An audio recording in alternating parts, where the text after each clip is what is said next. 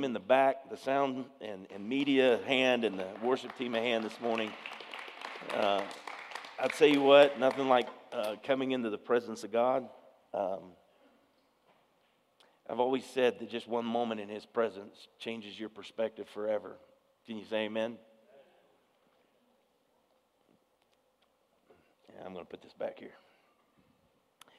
We've been in our series on the anointing, and Warren and I have been talking. He's kind of looking at, he may come with a two-part series this next week. My son-in-law, Jeremiah Ziegler, will be here speaking. How many of you know Jeremiah? A few of you.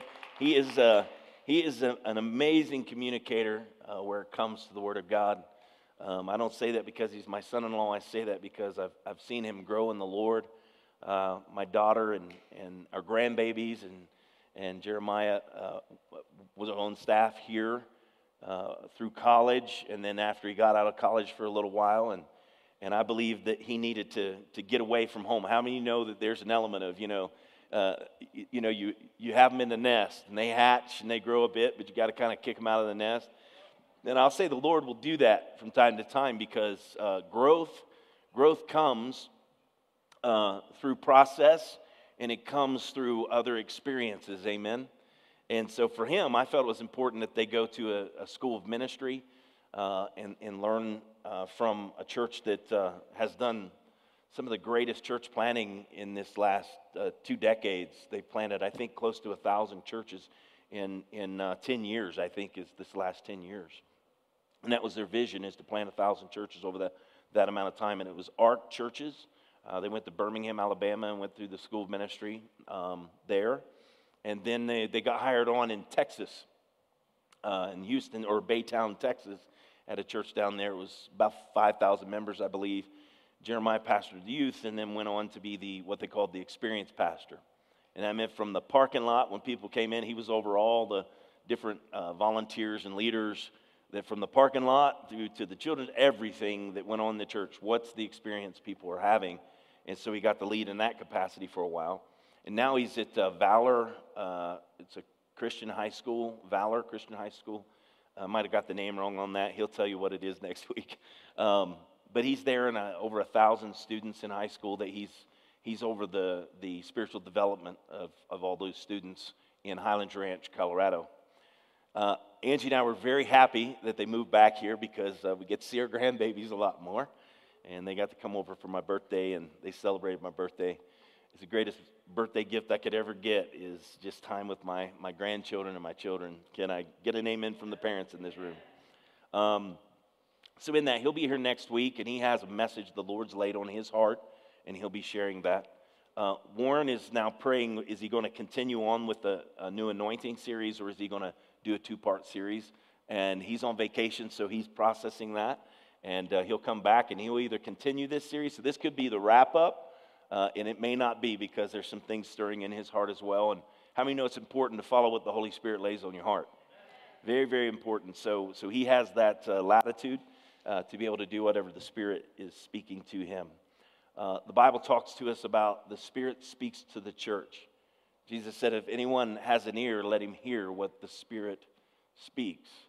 And I hope today that in my limitations, that the Holy Spirit will speak to you today concerning the anointing of the church. The anointing of the church. Because you have an anointing, the Bible says in 1 John 2:20, but you have an anointing from the Holy One, and you know all things.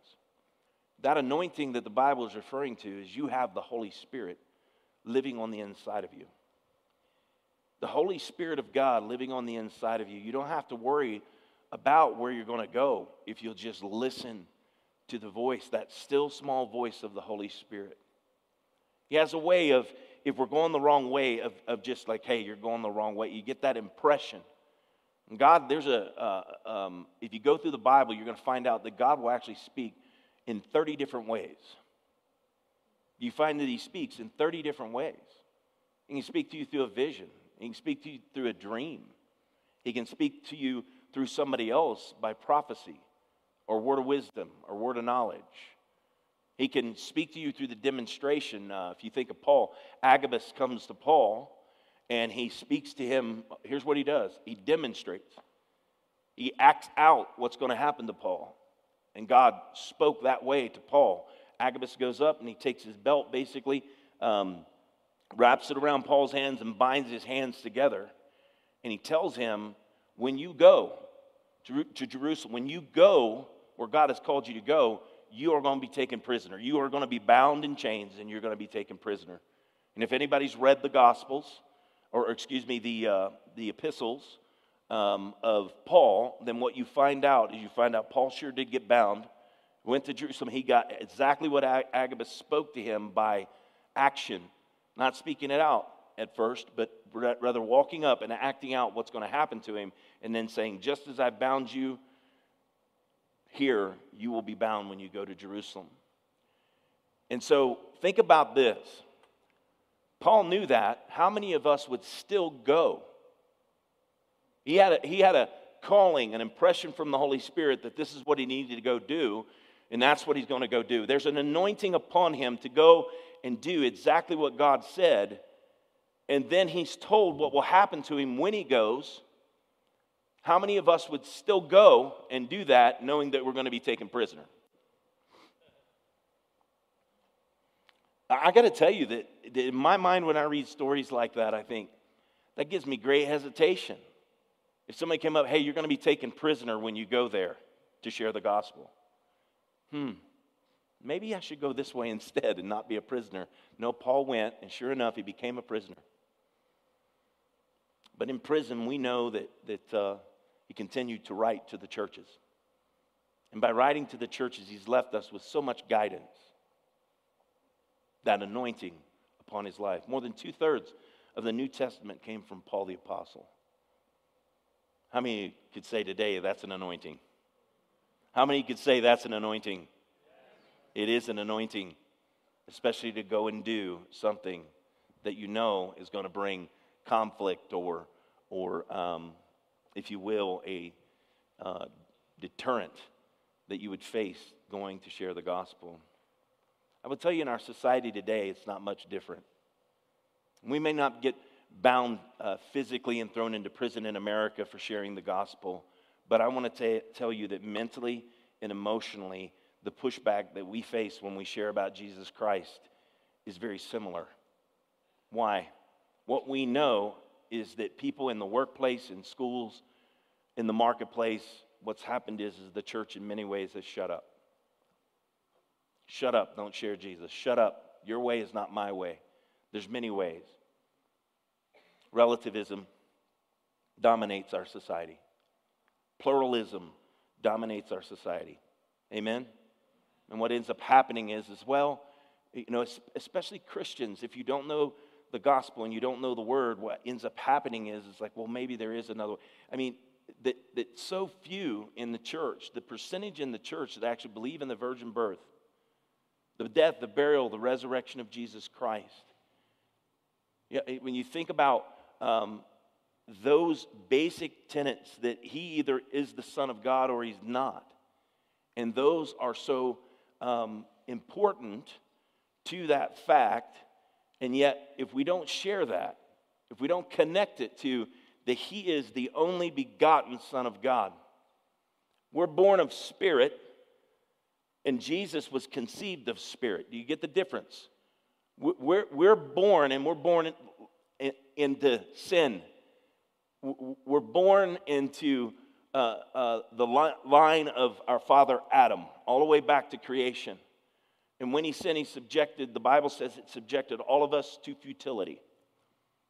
What's the futility? That we're alive, but we're marching towards death. Come on, somebody.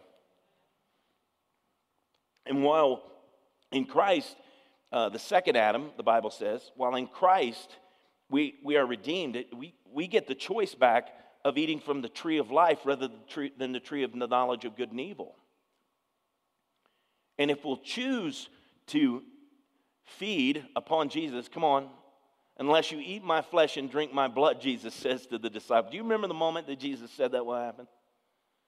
Most of them left. They're like, whoa, this dude's crazy. And they left him. And he turns to his disciples, and this is what he says. You want to go too?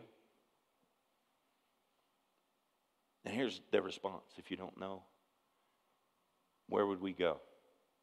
When we have a mindset of no matter what Jesus teaches us through the Scriptures, no matter what we draw from the Scriptures, say devoted. That I'm devoted to the teachings of Jesus. And if I'm devoted to the teachings of Jesus, and He's the one that prays to the Father that I'll receive the Holy Spirit, and that the Spirit and the Word agree, that what happens when I'm in the Word and I'm receiving the Spirit, when that fresh wind from heaven, that I'm constantly in that place, Holy Spirit, come fill me. As I read the Scriptures, I told you last week, say Logos, that's the written word. Say Rhema, that's the spoken word. And when God speaks His word by His Spirit into your life, it is alive, sharper than any two-edged sword, even dividing asunder, separating soul from spirit and joints from marrow. That it's a discerner of the thoughts and the intents of the heart of man. You ever been in the Bible and you're reading it and there's something going on in your life, be it sin or be it that you're actually following God? I'll say it's both ways. If you're following God, the word comes across as instruction. Because see, the word of God is good for instruction, for reproof, and for correction. And when I start to read the word of God, what happens is there's those moments it keep going that way. Keep going that way, Derek. And then there's a moment where it says, stop doing that. Come on, somebody.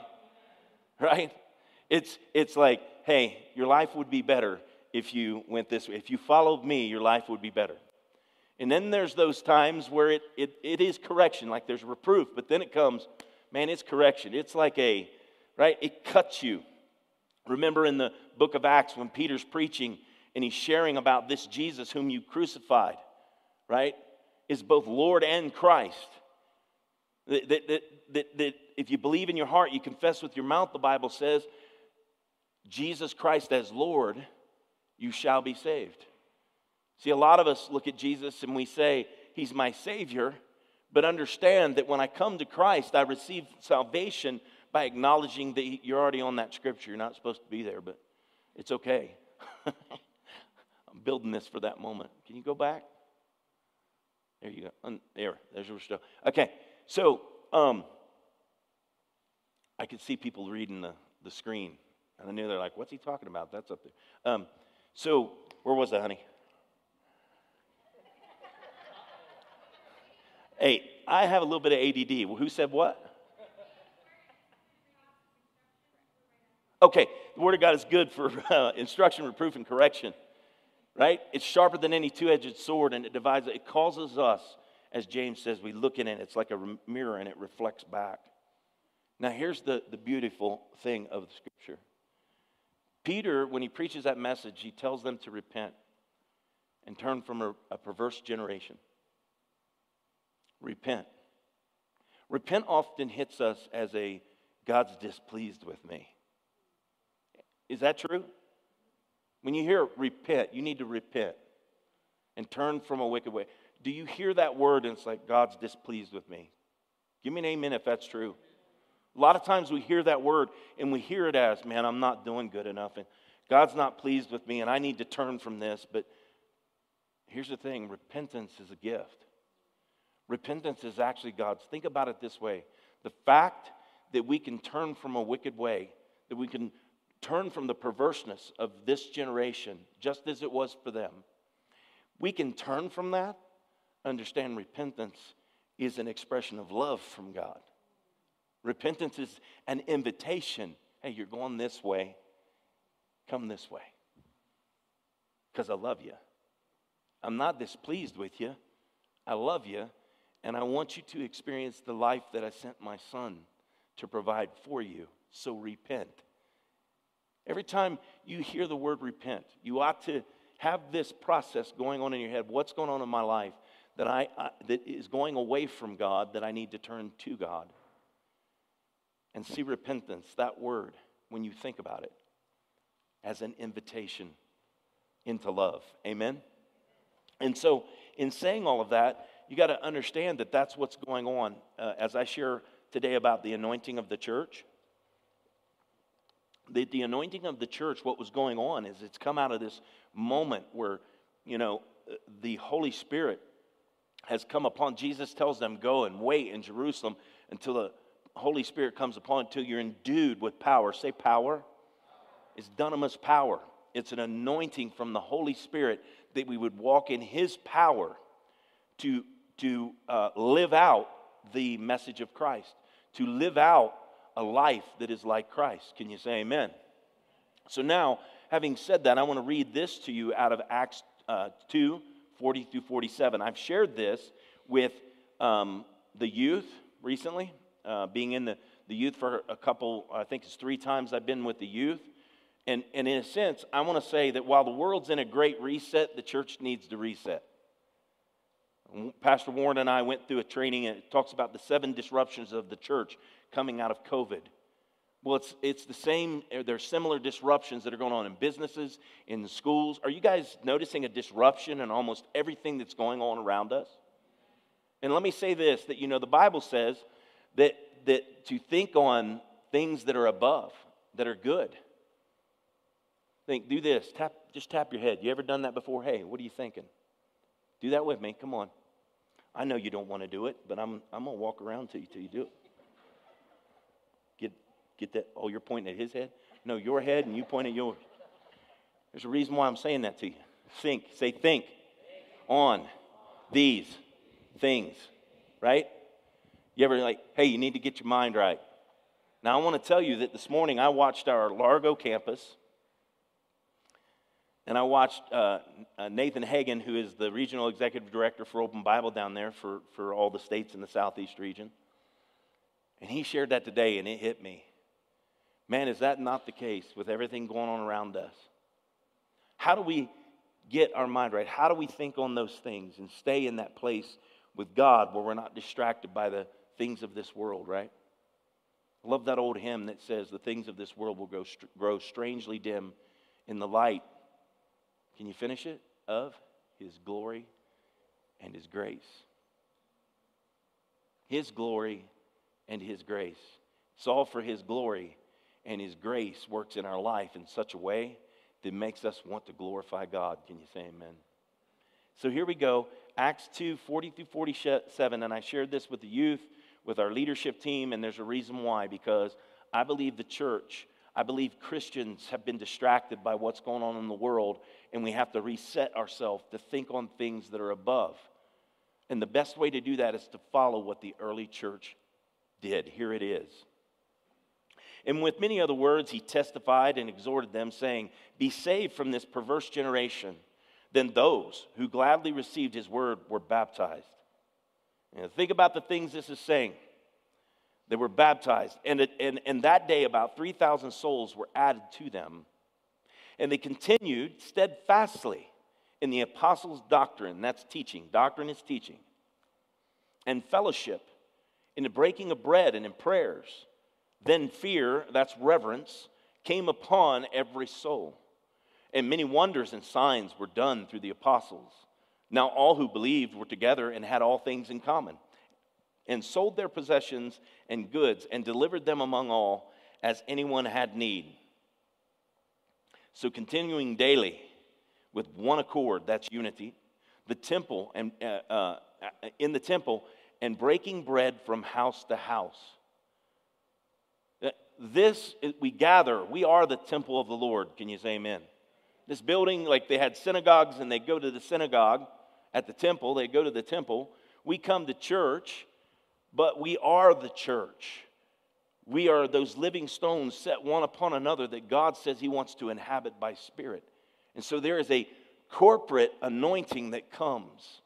And when we're together in unity, there's an anointing that comes for us in the assembly of the saints that might differ in a bit. You're not going to have, from house to house. Now, some of you may be great at music. If you are, I just want you to know the worship team's always looking for those folks that want to be a part, right? And serve with their giftings. Can you say amen?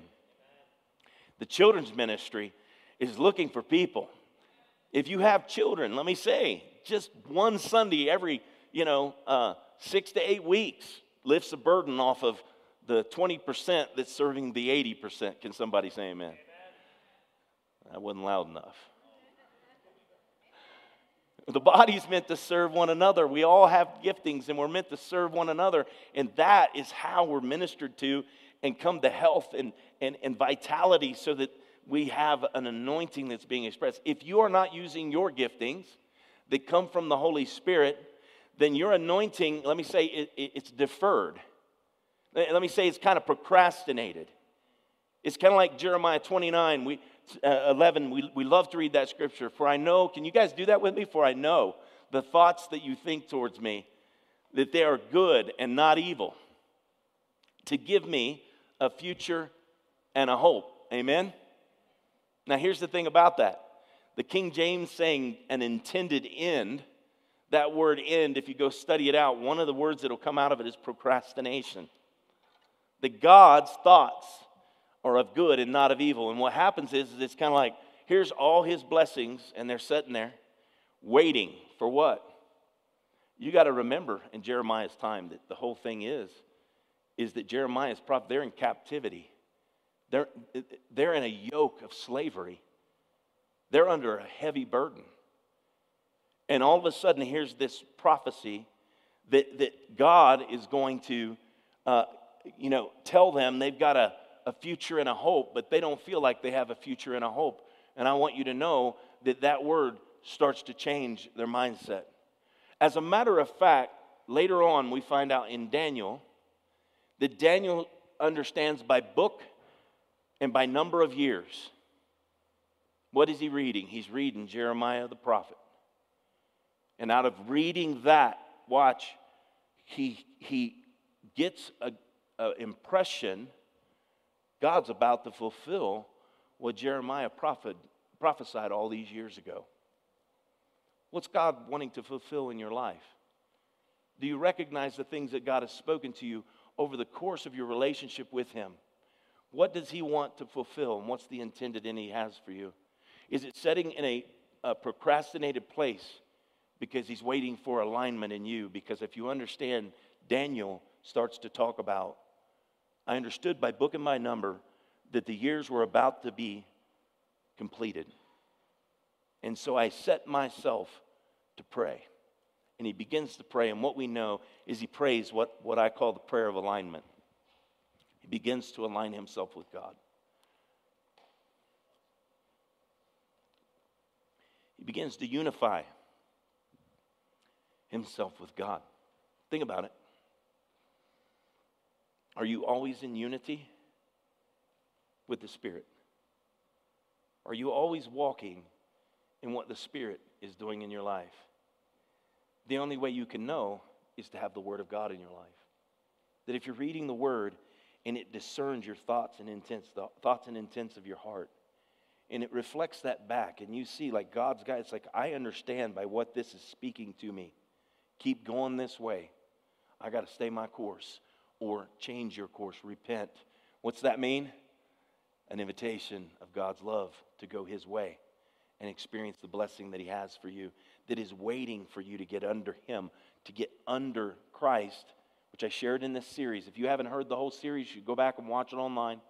But I shared about Jesus is the anointed one. He is Messiah. Amen? And so ultimately, he's the head of the church. The anointing of the church is all about being under the head. That's why they talked about being devoted to the apostles' doctrine, the apostles' teaching. I was with the youth and I asked them, what do you think that, well, actually I asked them, hey, underline something that stands out to you, that like grabs you, that maybe you want to know or maybe you want to express. And so that was one of the things that 3 of them underlined. And in that, it's like, kind of, what's that mean? And what was the apostles' doctrine? How many of you have ever read a red letter Bible? Everything that Jesus said. The apostles' doctrine was teaching everything that Jesus taught them. That when we get ourselves in the place, what's the Beatitudes say? What is it that Jesus was teaching in the parable of the sower? What was he teaching when he was talking about the wicked master, right? What was he teaching about when you see this exchange with the woman with the issue of blood? What was he teaching about faith in that moment? That when we get so desperate, that nothing else will work. I think it's it's tough that we turn to everything else first, and we try to figure everything else out, and we come to the end, which isn't a bad thing because God's prophesied over us there's an intended end. Then when this woman comes to that place, if I can just touch the hem of his garment, if I can just come under the authority of Jesus. Why? Because it is his authority as our Lord to turn and declare somebody whole. Come on. And if you know anything about Jewish law, even with the lepers that came to him, what was Jesus teaching us in that? Remember, they cried out to him from afar. They're not allowed to come near anyone. And they cry out to him from afar. And Jesus, in so many places that you'll read, if you go read everything that Jesus did, you'll find yourself coming under the anointed one. And there will be an anointing upon your life. And then when you come together as believers in a body, that anointing will change the life of people around you as you walk in it to bless them with what God has given you. Think about the anointing on Peter's life. We talk about Jesus. Here's somebody devoted to the apostles' doctrine. Here's somebody devoted to his teachings. And what he does is that he's in prayer and he's in the Word. All the way to the point that people, there was such an anointing on his life, they'd bring people out on their beds and just lay them in the street. And if you go read that story, you find out that Peter walks by them and his shadow touches them and they're made whole. They're healed. We read stories like that, and I promise you, our natural mind is like, dude, that's impossible. Can I get an amen? Do you think when you read certain, like, bro, what? I want to have faith to believe that the gifts, the callings of God in your life, whatever they may be, that they come to a fullness. They can only come to a fullness of being under his anointing. That they come to such a fullness that what God intended you to bring in the life of people around you is not hindered because Jesus is working through you.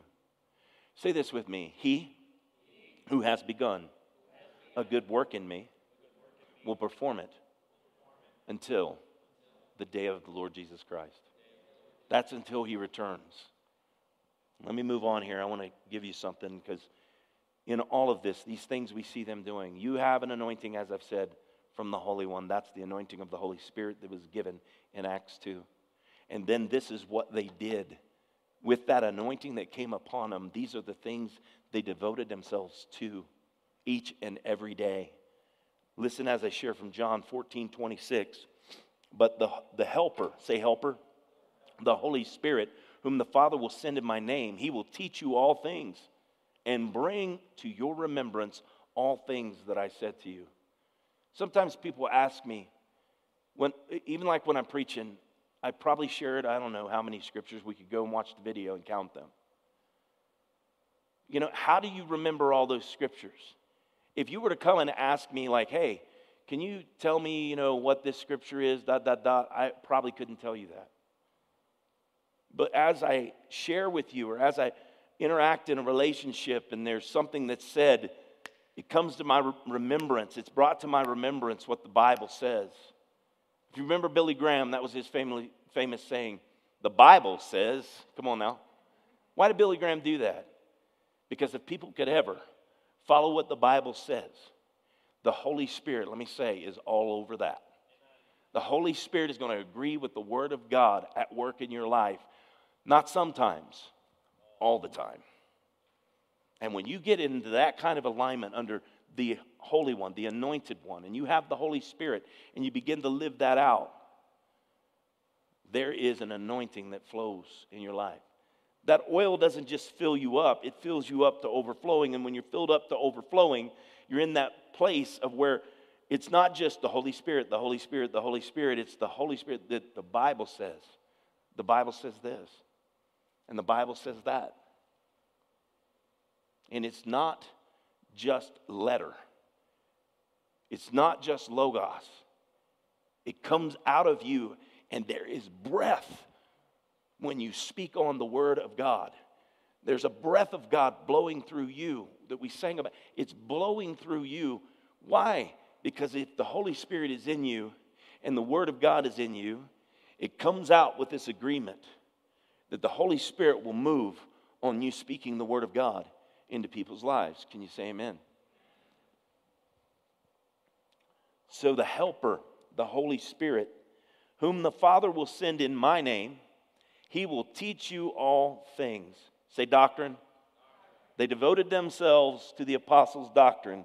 It's what Jesus taught. And here Jesus is saying, teaching, the Holy Spirit will teach you all things and bring to your remembrance all things that I said to you. Now here's what helper means. It's paraclete, the Greek word paraclete. It means advocate or helper. In Christianity, the term paraclete most commonly refers to the Holy Spirit.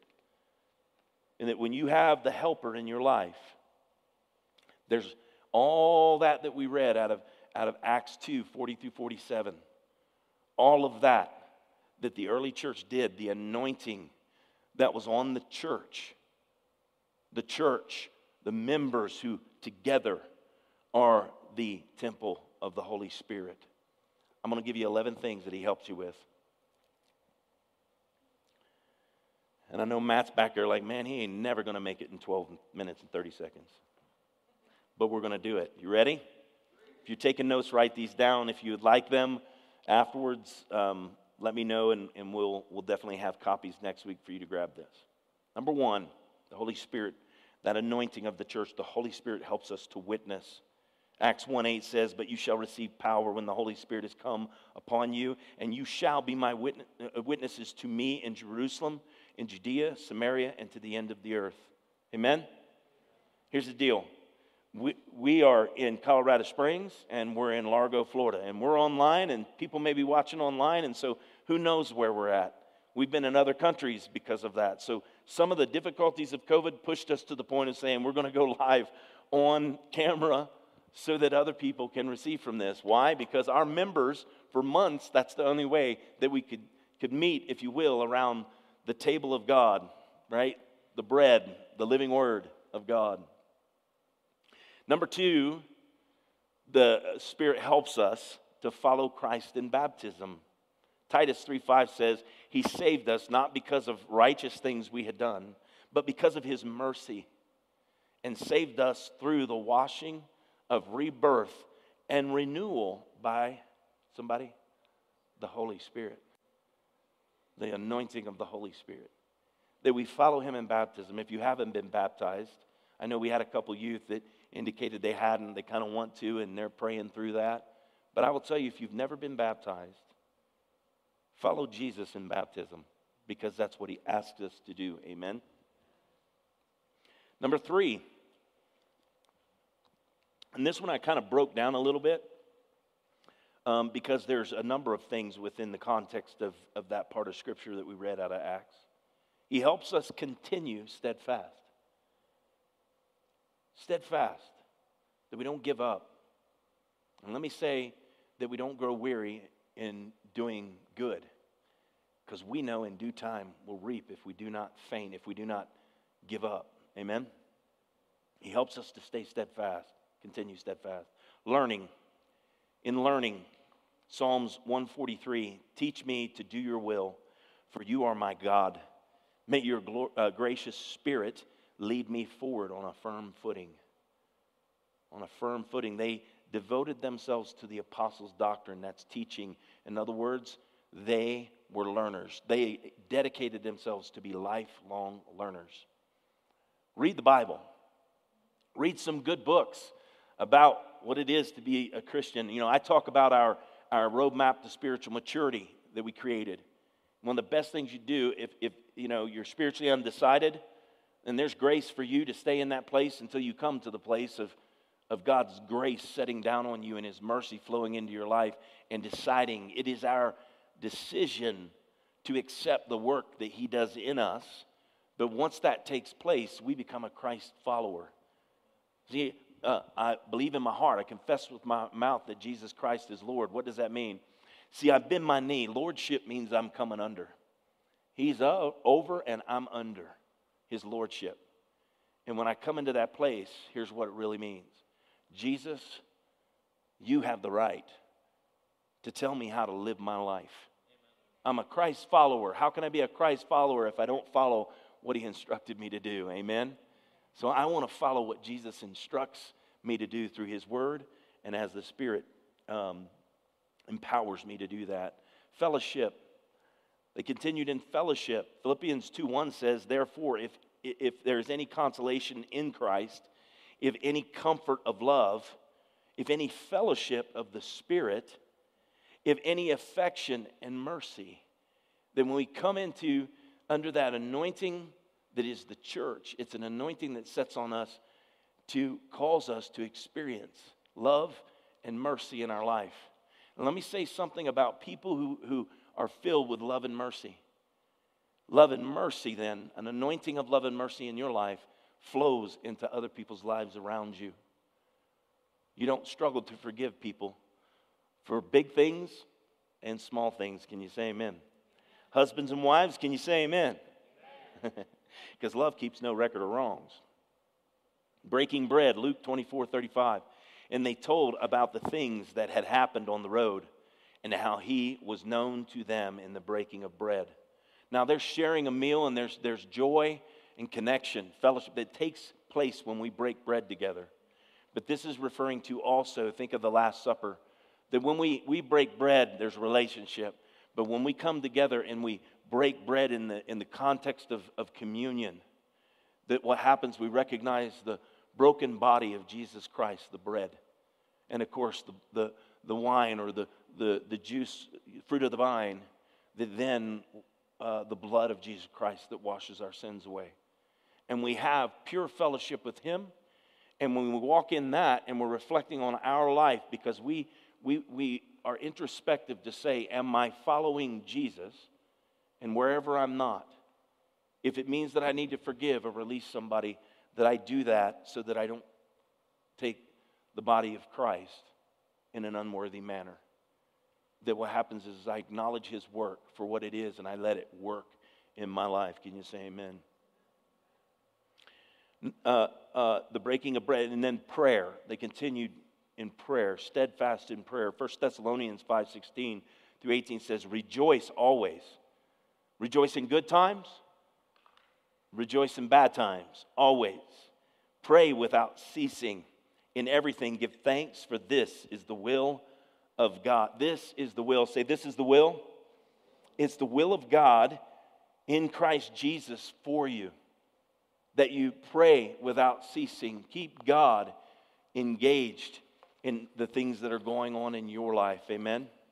Number 4, the Holy Spirit helps us. That anointing of the Spirit helps us to remain reverent towards God. Proverbs 1:15 and 11 says, you who fear the Lord, trust in the Lord. He is their help. Say paraclete. Holy Spirit.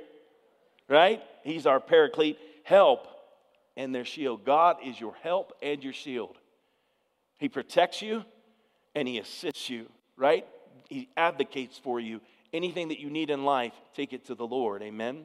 Number 5, he helps us experience the power of God. The Holy Spirit in the church, the anointing of the Spirit helps us to experience the power of God. Listen to 1 Corinthians 4:20. This is out of the Message Bible. I know there are some among you who are so full of themselves, they never listen to anyone, let alone me. This is Paul the Apostle. They don't think I'll ever show up in person, but I'll be there sooner than you think, God willing. And then we'll see if they're full of anything but hot air. God's way is not a matter of mere talk. It's an empowered life. Now, Paul the Apostle, in Romans 1, he says, I long to be with you that I might impart some spiritual gift to you, that to the end you may be established. That there's an impartation. When there's an anointing, there's an impartation. My hope today is that you're receiving an impartation, a revelation of how powerful the Holy Spirit can work through you by the anointing of God upon your life. What's your dreams? What is it that you think of the good things, the greatness in your families, the greatness in your career, the greatness in your impact on other people. I want you to know that God wants an anointing to rest on your life to accomplish those things. Not for our glory, for His. Let me say this. It blesses us, right? When God does those things, it blesses us, and He wants you to be blessed. But understand that every blessing in your life is meant to be an expression in the life of someone else. Let me say it again, because I don't think you got that. Every blessing in our life is meant to be an expression for someone else's life, an expression to be a blessing to them. Helps us experience the power of God. I would tell you, every place you read in the Bible where you see the power of God at work, where you see the anointing upon the gift in somebody's life, I challenge you this: show me a place where the power of God, right, when you think of other believers or you think of those that God called, show me a place where the anointing worked, that it did something, that there was a miracle, there's a sign, there's a wonder, there's something amazing that happens, that God intervenes. Show me a place where that happened and it wasn't somebody caring for somebody else, showing compassion to somebody else, ministering, serving somebody else. Every single time Jesus moves and what He went about healing all who are oppressed by the devil and sick. Those lepers I talked about who cries out to Him and He heals them. Only 1 out of 10 comes back and is great and glorifies Him. Now watch, they're healed. But the one who comes back gets a little extra. Say extra. See, the anointing can work, and it's amazing. It's, wow, this is God's working in my life, and that's great.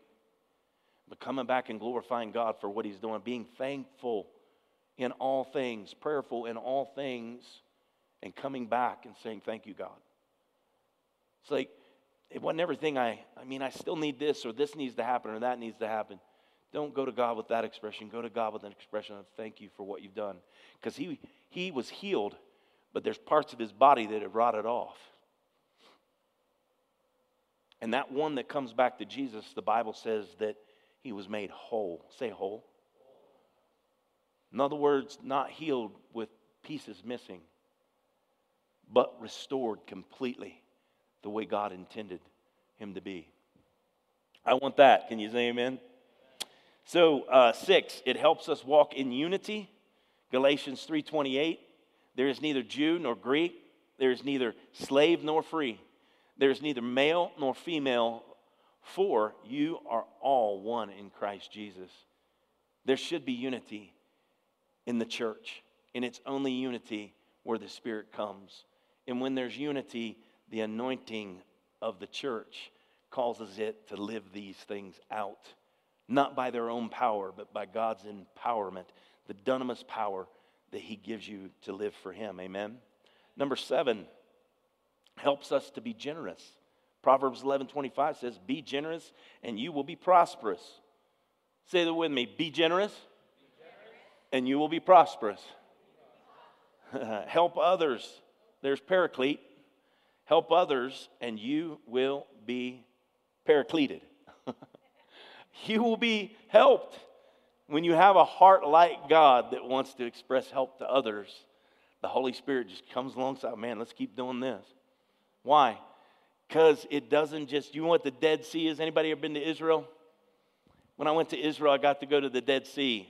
Water flows in, doesn't go out. Nothing comes out of it, so it's dead. It's not moving, so it's dead.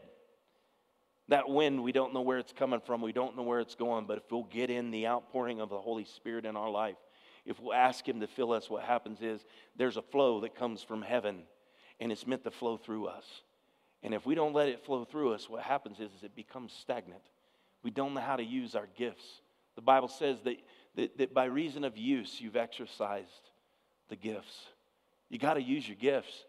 You got to minister to other people. You could be sitting across this room right now, and God lays somebody on your heart, and you're thinking about, man, I know they're going through a hard time. Well, I'll just go pray quietly I'll go home and pray for them. Walk across and say, God laid you on my heart, and I want to pray for you. I know that you're going through a hard time. I don't know what it is exactly. And God may give you a word of not like, I just feel like the Lord's saying ... and dot.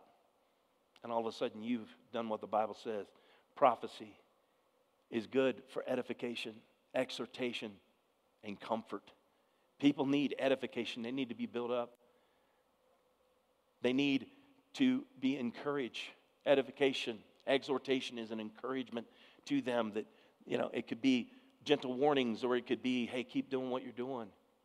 God's with you. And comfort. People going through a hard time in life. Marriage on the rocks, family falling apart, losing a job, whatever it be. God's put something on the inside of you to speak into their life where He shows them that He has a future and a hope, an intended end. And it is for good and it's not for evil. Can you say amen? Walk in unity with others. Help others, serve others. Be generous. Number 8, help us to continue our pursuit of God together. The Holy Spirit helps us to continue our pursuit of God together. Listen to this, corporately for community. Together, corporately, like we're here today, for community. Hebrews 10:24 through 25. Let us think of ways to motivate one another. To motivate one another to acts of love and good works. And let us not neglect our meeting together as some people do, but encourage one another, especially now that the day of His return is drawing near. When this was written, think about how many years ago this was written, and the day of His return is drawing near. And we see the whole world in this shift and change. And I want you to know that prophetically there are things going on in the world that you can read in Daniel, and you can read in Ezekiel, and you can read in Revelation, and you see these things shifting. And sometimes it's kind of like, well, we've got the wrong people doing this. Look, God is not surprised. He sits on the throne. The heart of the king is in the hand of the Lord, and He'll turn it whichever way He desires. The Bible says He sits in the heavens, laughs at His enemies. There's a spirit of Antichrist at work, and there will be things aligned. And know this, I want it to get better. I want it to be better for my grandchildren. I want all of that. But there's a day when everything's going to get very, very bad. The world is not going to get better and better. The world is going to get worse and worse. And know this, when they say peace, then sudden destruction will come, is what the Bible says. And as believers, we need to know what the Bible teaches, so we set our eyes and we keep our focus on the author and the finisher of our faith. Not let the world dictate the way we think or the way we talk. Can you say amen? I got to get moving. I'm already 4 minutes over. Matt's going to throw something at me. Life groups. Together and continue together in life groups. What's that look like? You can do it formal. We have Bible studies. The women do a Bible study. The men do a study. People get together and they do a study. I know Crystal Hill's doing a study. But there are people who get together informally. You have relationships and you enjoy being around one another. I would just say this. You got 4, 5, 6 good relationships and you get together to have a barbecue, or you get together just to hang out, your kids are playing or whatever. I invite you to just take 15 minutes. Take 5 minutes and pray and just glorify God.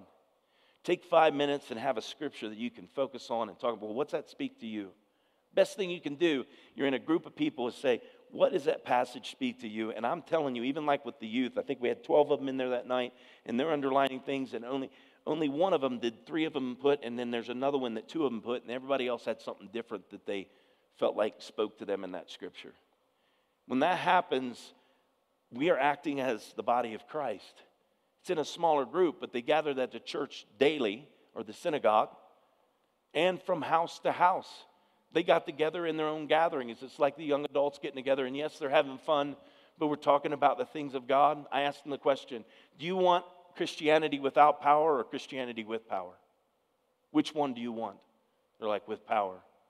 And let me tell you, that'll cost you something. You got to get in your prayer closet. You got to pray. You got to interact with others so that you are able to grow. It is proven that when we are in relationship with others who are following Christ, that we can study Scripture and we come out with 3 times what we could if we do it just by ourselves all the time. Have a devotional life. but get in a life group. Be it formal, you want to start a group, or it's informal and you get together with folks, but bring God into the midst of those relationships.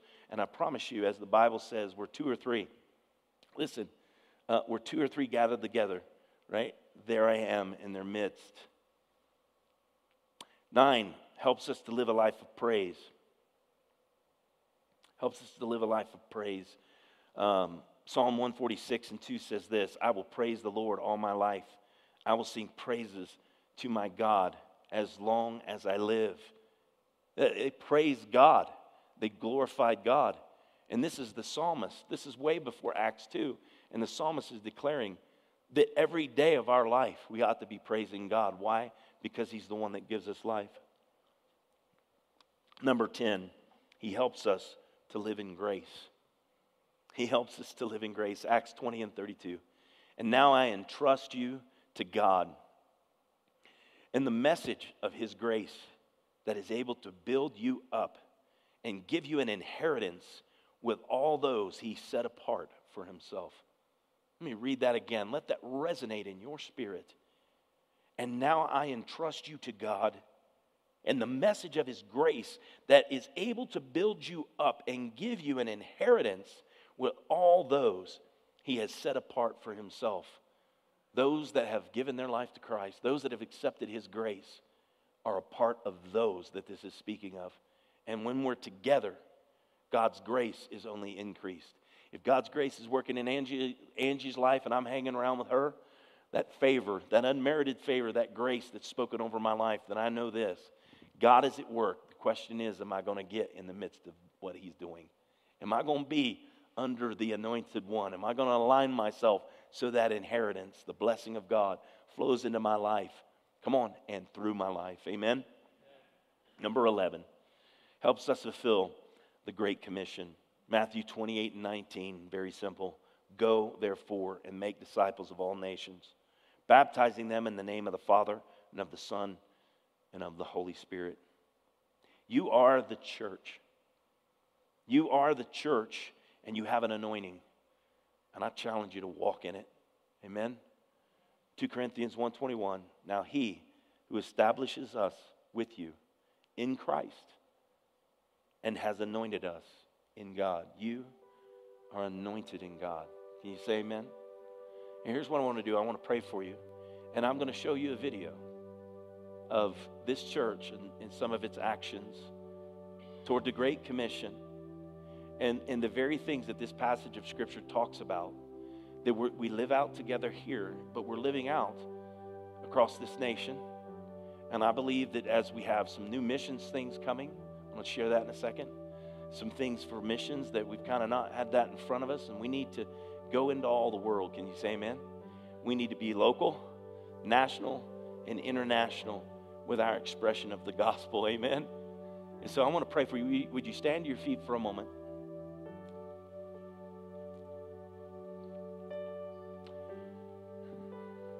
Would you look up here? What's your anointing? What is your anointing? What has God gifted you to do? Think on that for a moment. What has he gifted you to do?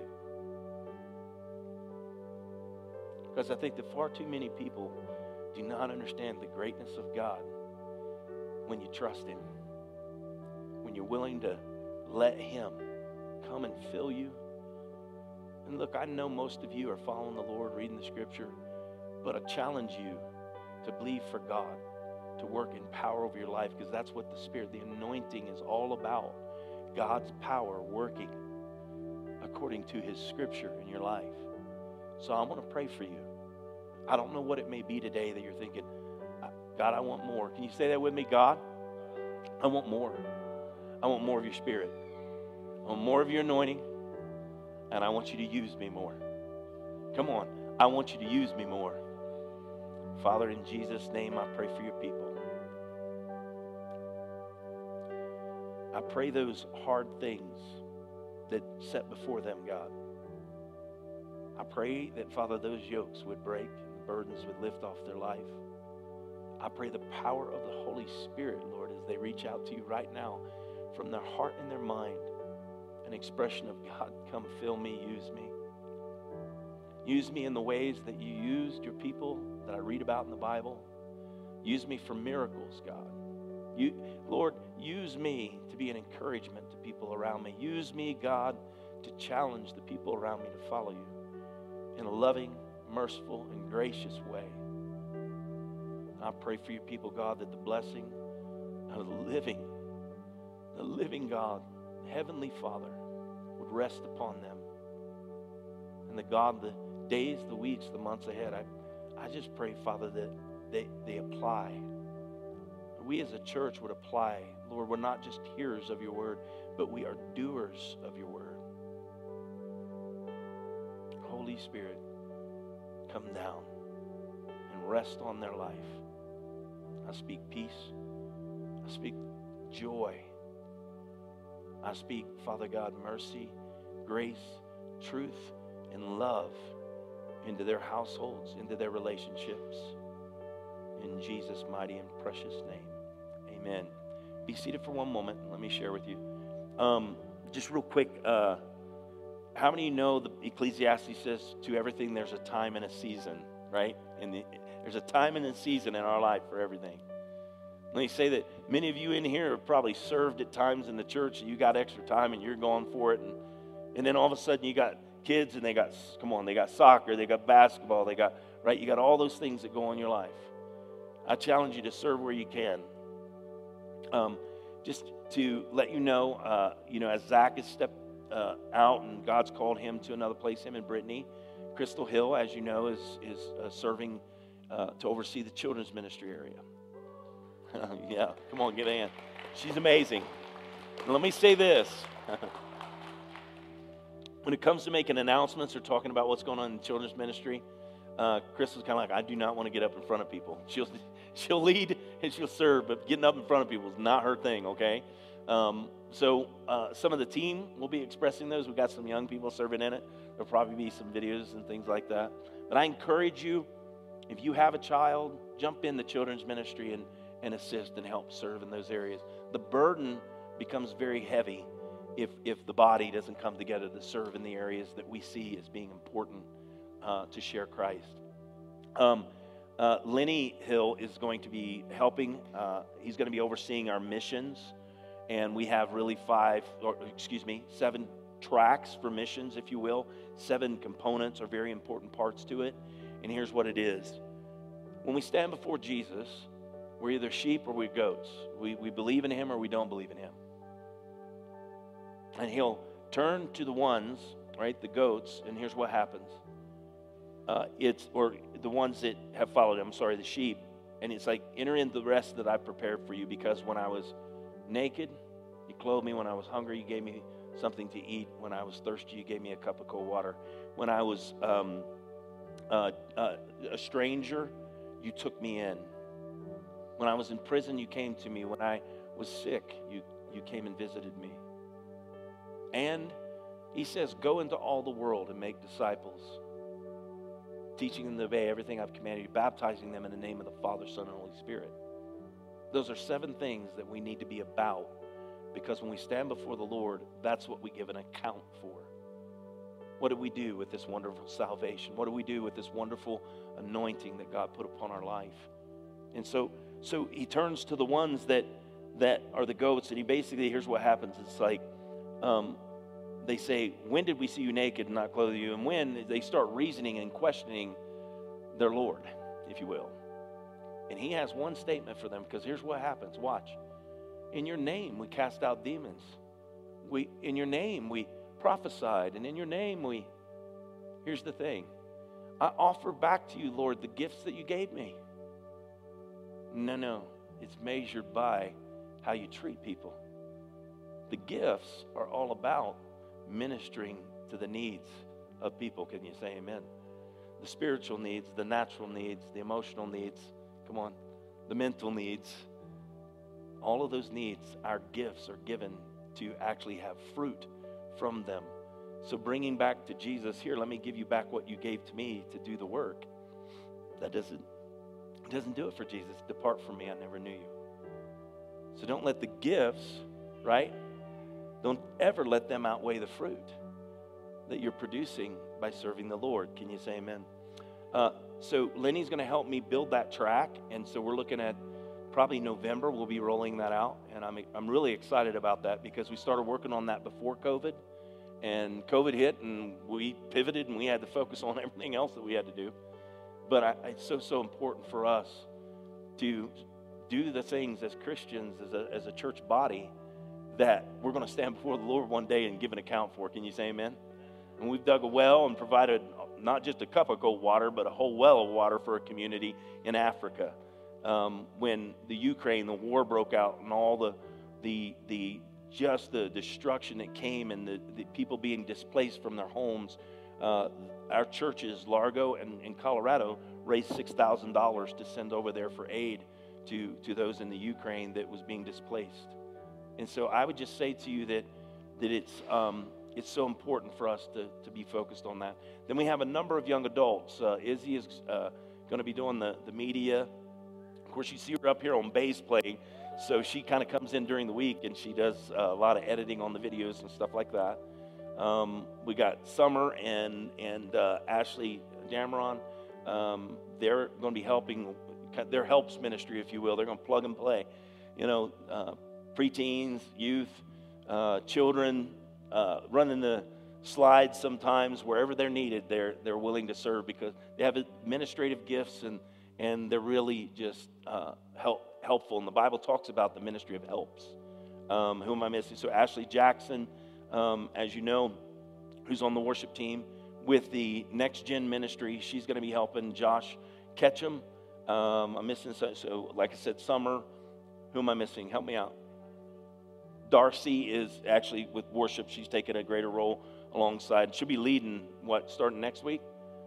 The week after, for 2 weeks, because Jay's gone on vacation. What did I say? Oh, Kevin D'Souza, who's on the camera back there, and Lord knows we need somebody to run the camera. I move a little bit too much sometimes, and he's like, man, can I keep up with this guy? But those are very important. Zach, as a full-time staff member, he did a lot of those things. And, of course, those people who are serving in those areas, I just want you to know they're really pouring out the extra for this church body. And the Bible says, honor to whom honor is due. Amen? Who? Kat. And Kat's right back here. She is the sister of, Lord, help me, Jesus. She's the sister of Dominique, who is in our daycare, and we got to meet her through when you came out to do the wedding and stuff, right, for Dom. And so Kat is coming in to kind of help fill Crystal Fox with her kids all in school, and Piper's starting kindergarten. It's really busy for her, so she's kind of stepping back from a lot of the responsibilities she had so she can focus on her children. Can you say amen? I respect parents who realize, like, I've got this much time and I really need to spend time over here. And so I want to honor her that she's making the right choice for that, even though I'm sad. I'm really sad. I got to tell you, she's been amazing. But God, how many know God provides? And so Kat comes in and they're relating, and Kat is going to step in and take some of those responsibilities and do a lot of our frontline first impressions things.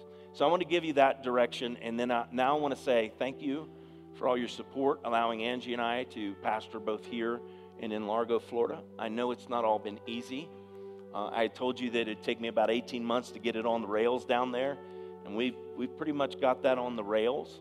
And so my time will be a little bit more here than it is there, because we have Jake and Amanda and the team that's down there leading things. But I wanted to show you a video of some of the work that we've done, where there was not really a good children's ministry focus, and we don't really have any children down there.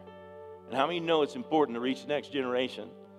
And my thing is it doesn't look inviting for children. We don't have a place for children really, and it's pretty grungy looking. How many of you walk into a children's ministry and it's grungy and you're like, I ain't putting my kid in here, right?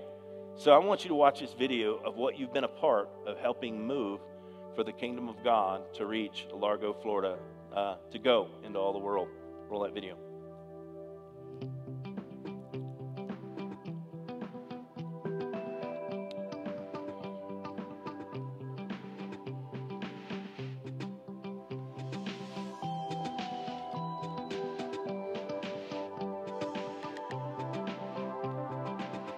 They had to weave through that to get their kids in.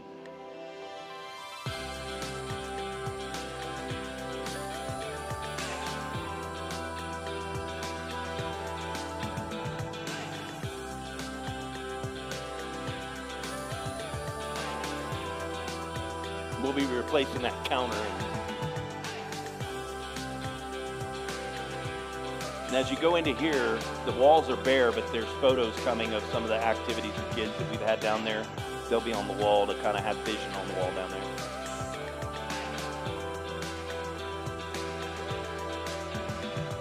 Can you say yuck?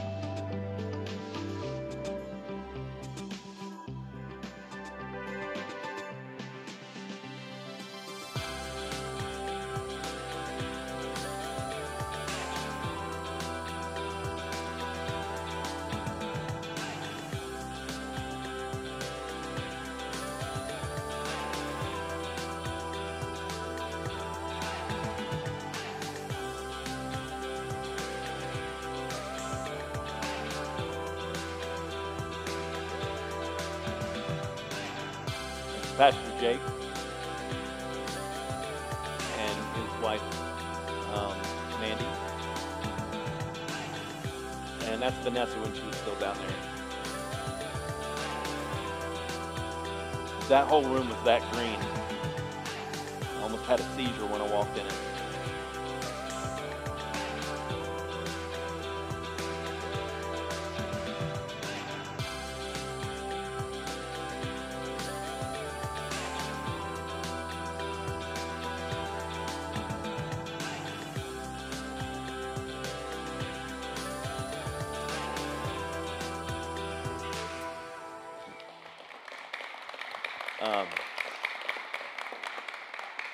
I'll wrap up with this. We stepped into that in the midst of COVID to help that church from shutting down. And I will say it's probably the hardest work we've ever done doing what we're doing, right? Yeah. So there's moments where we talk like, we lost our mind. And there's times where you as members and even the folks that you guys have lost your mind. But I want you to know that when God calls us to do something, a lot of times it's not easy. But seeing changed lives, I got to tell you, it's worth it. And the church was never called to stay. The church was called to go. And it wasn't me that said it. It was our Lord and Savior that said that. And if there's ever been anything in my life as a pastor that's hard, is when there's people that's like, well, it's just about us. And I got to tell you that he left heaven, humbled himself, and he became a servant to all. We don't have the capacity to be servants to all. It's like I say sometimes to people, I like it when you're here. And I get that a lot from here and there. Can you understand that? Like, I like when you're here. But I got to tell you, Jesus didn't design the church that way. He gave some to be apostles, some prophets, some evangelists, some pastors and teachers. And I want you to have a full diet. I want you to be equipped to the best that you can. And the way that I can do that, being the lead pastor of this church in Largo, Florida, is to make sure that in this pulpit, I have bread. Fresh bread from heaven, the Word of God being shared, anointed, inspired by the Holy Spirit. It's my greatest desire every time we get together that that's the case. And I get that I'm going long. And I hate going long. But you got to think 52 Sundays a year. And do you know the average attendance now is 1.6 times a month?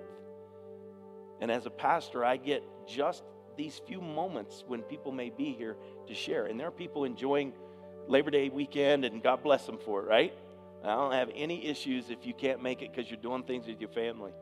But I got to say, sometimes if you don't watch the service online or you don't see those things communicated, it's, we maybe need to be better at communication. And you can help us understand how to do that by sharing, hey, if you did this, I would probably be able, we can send an email out, but we don't want to bombard you with emails all the time.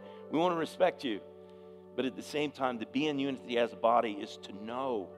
And that's why I wanted to show that video, to know what you've done in stepping up to release us to be able to do that and to work together to build the kingdom of God, not just in our Jerusalem, but in a Judea, a Samaria, outermost parts of the earth approach. Why? Because that's what Jesus has called us to do. That's one of those tracks of mission that I don't want to fail at. When I stand before the Lord, I know that I've given my life. I know that we as a church didn't become inward focused and didn't start nitpicking at one another. We rather kept our eyes on the harvest that's white and it's ready. And it's Jesus that said, the harvest is great, the laborers are few. And you as a church, it's been a labor, and there's still some labor to it. But I want you to know it's a worthwhile work because there's a harvest.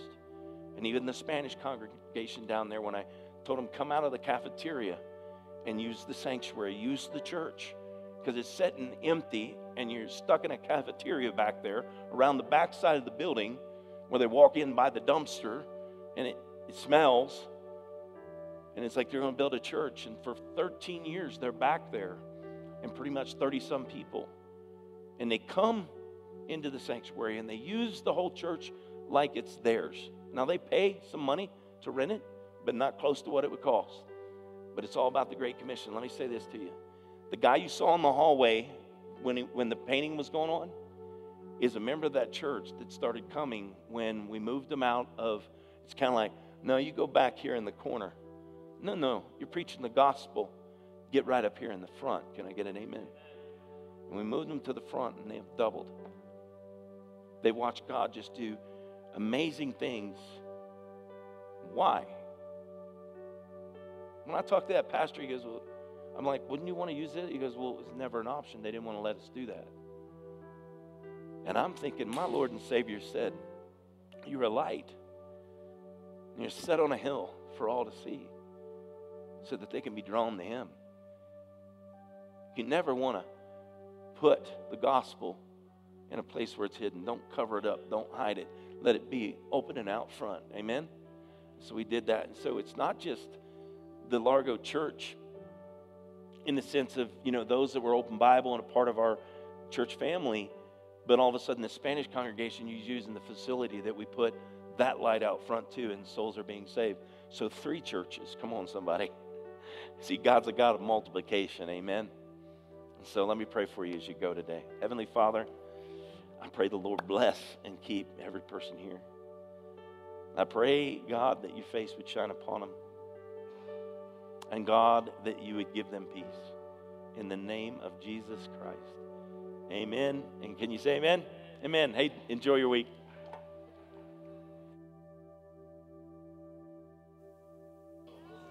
Hang on, wait a second.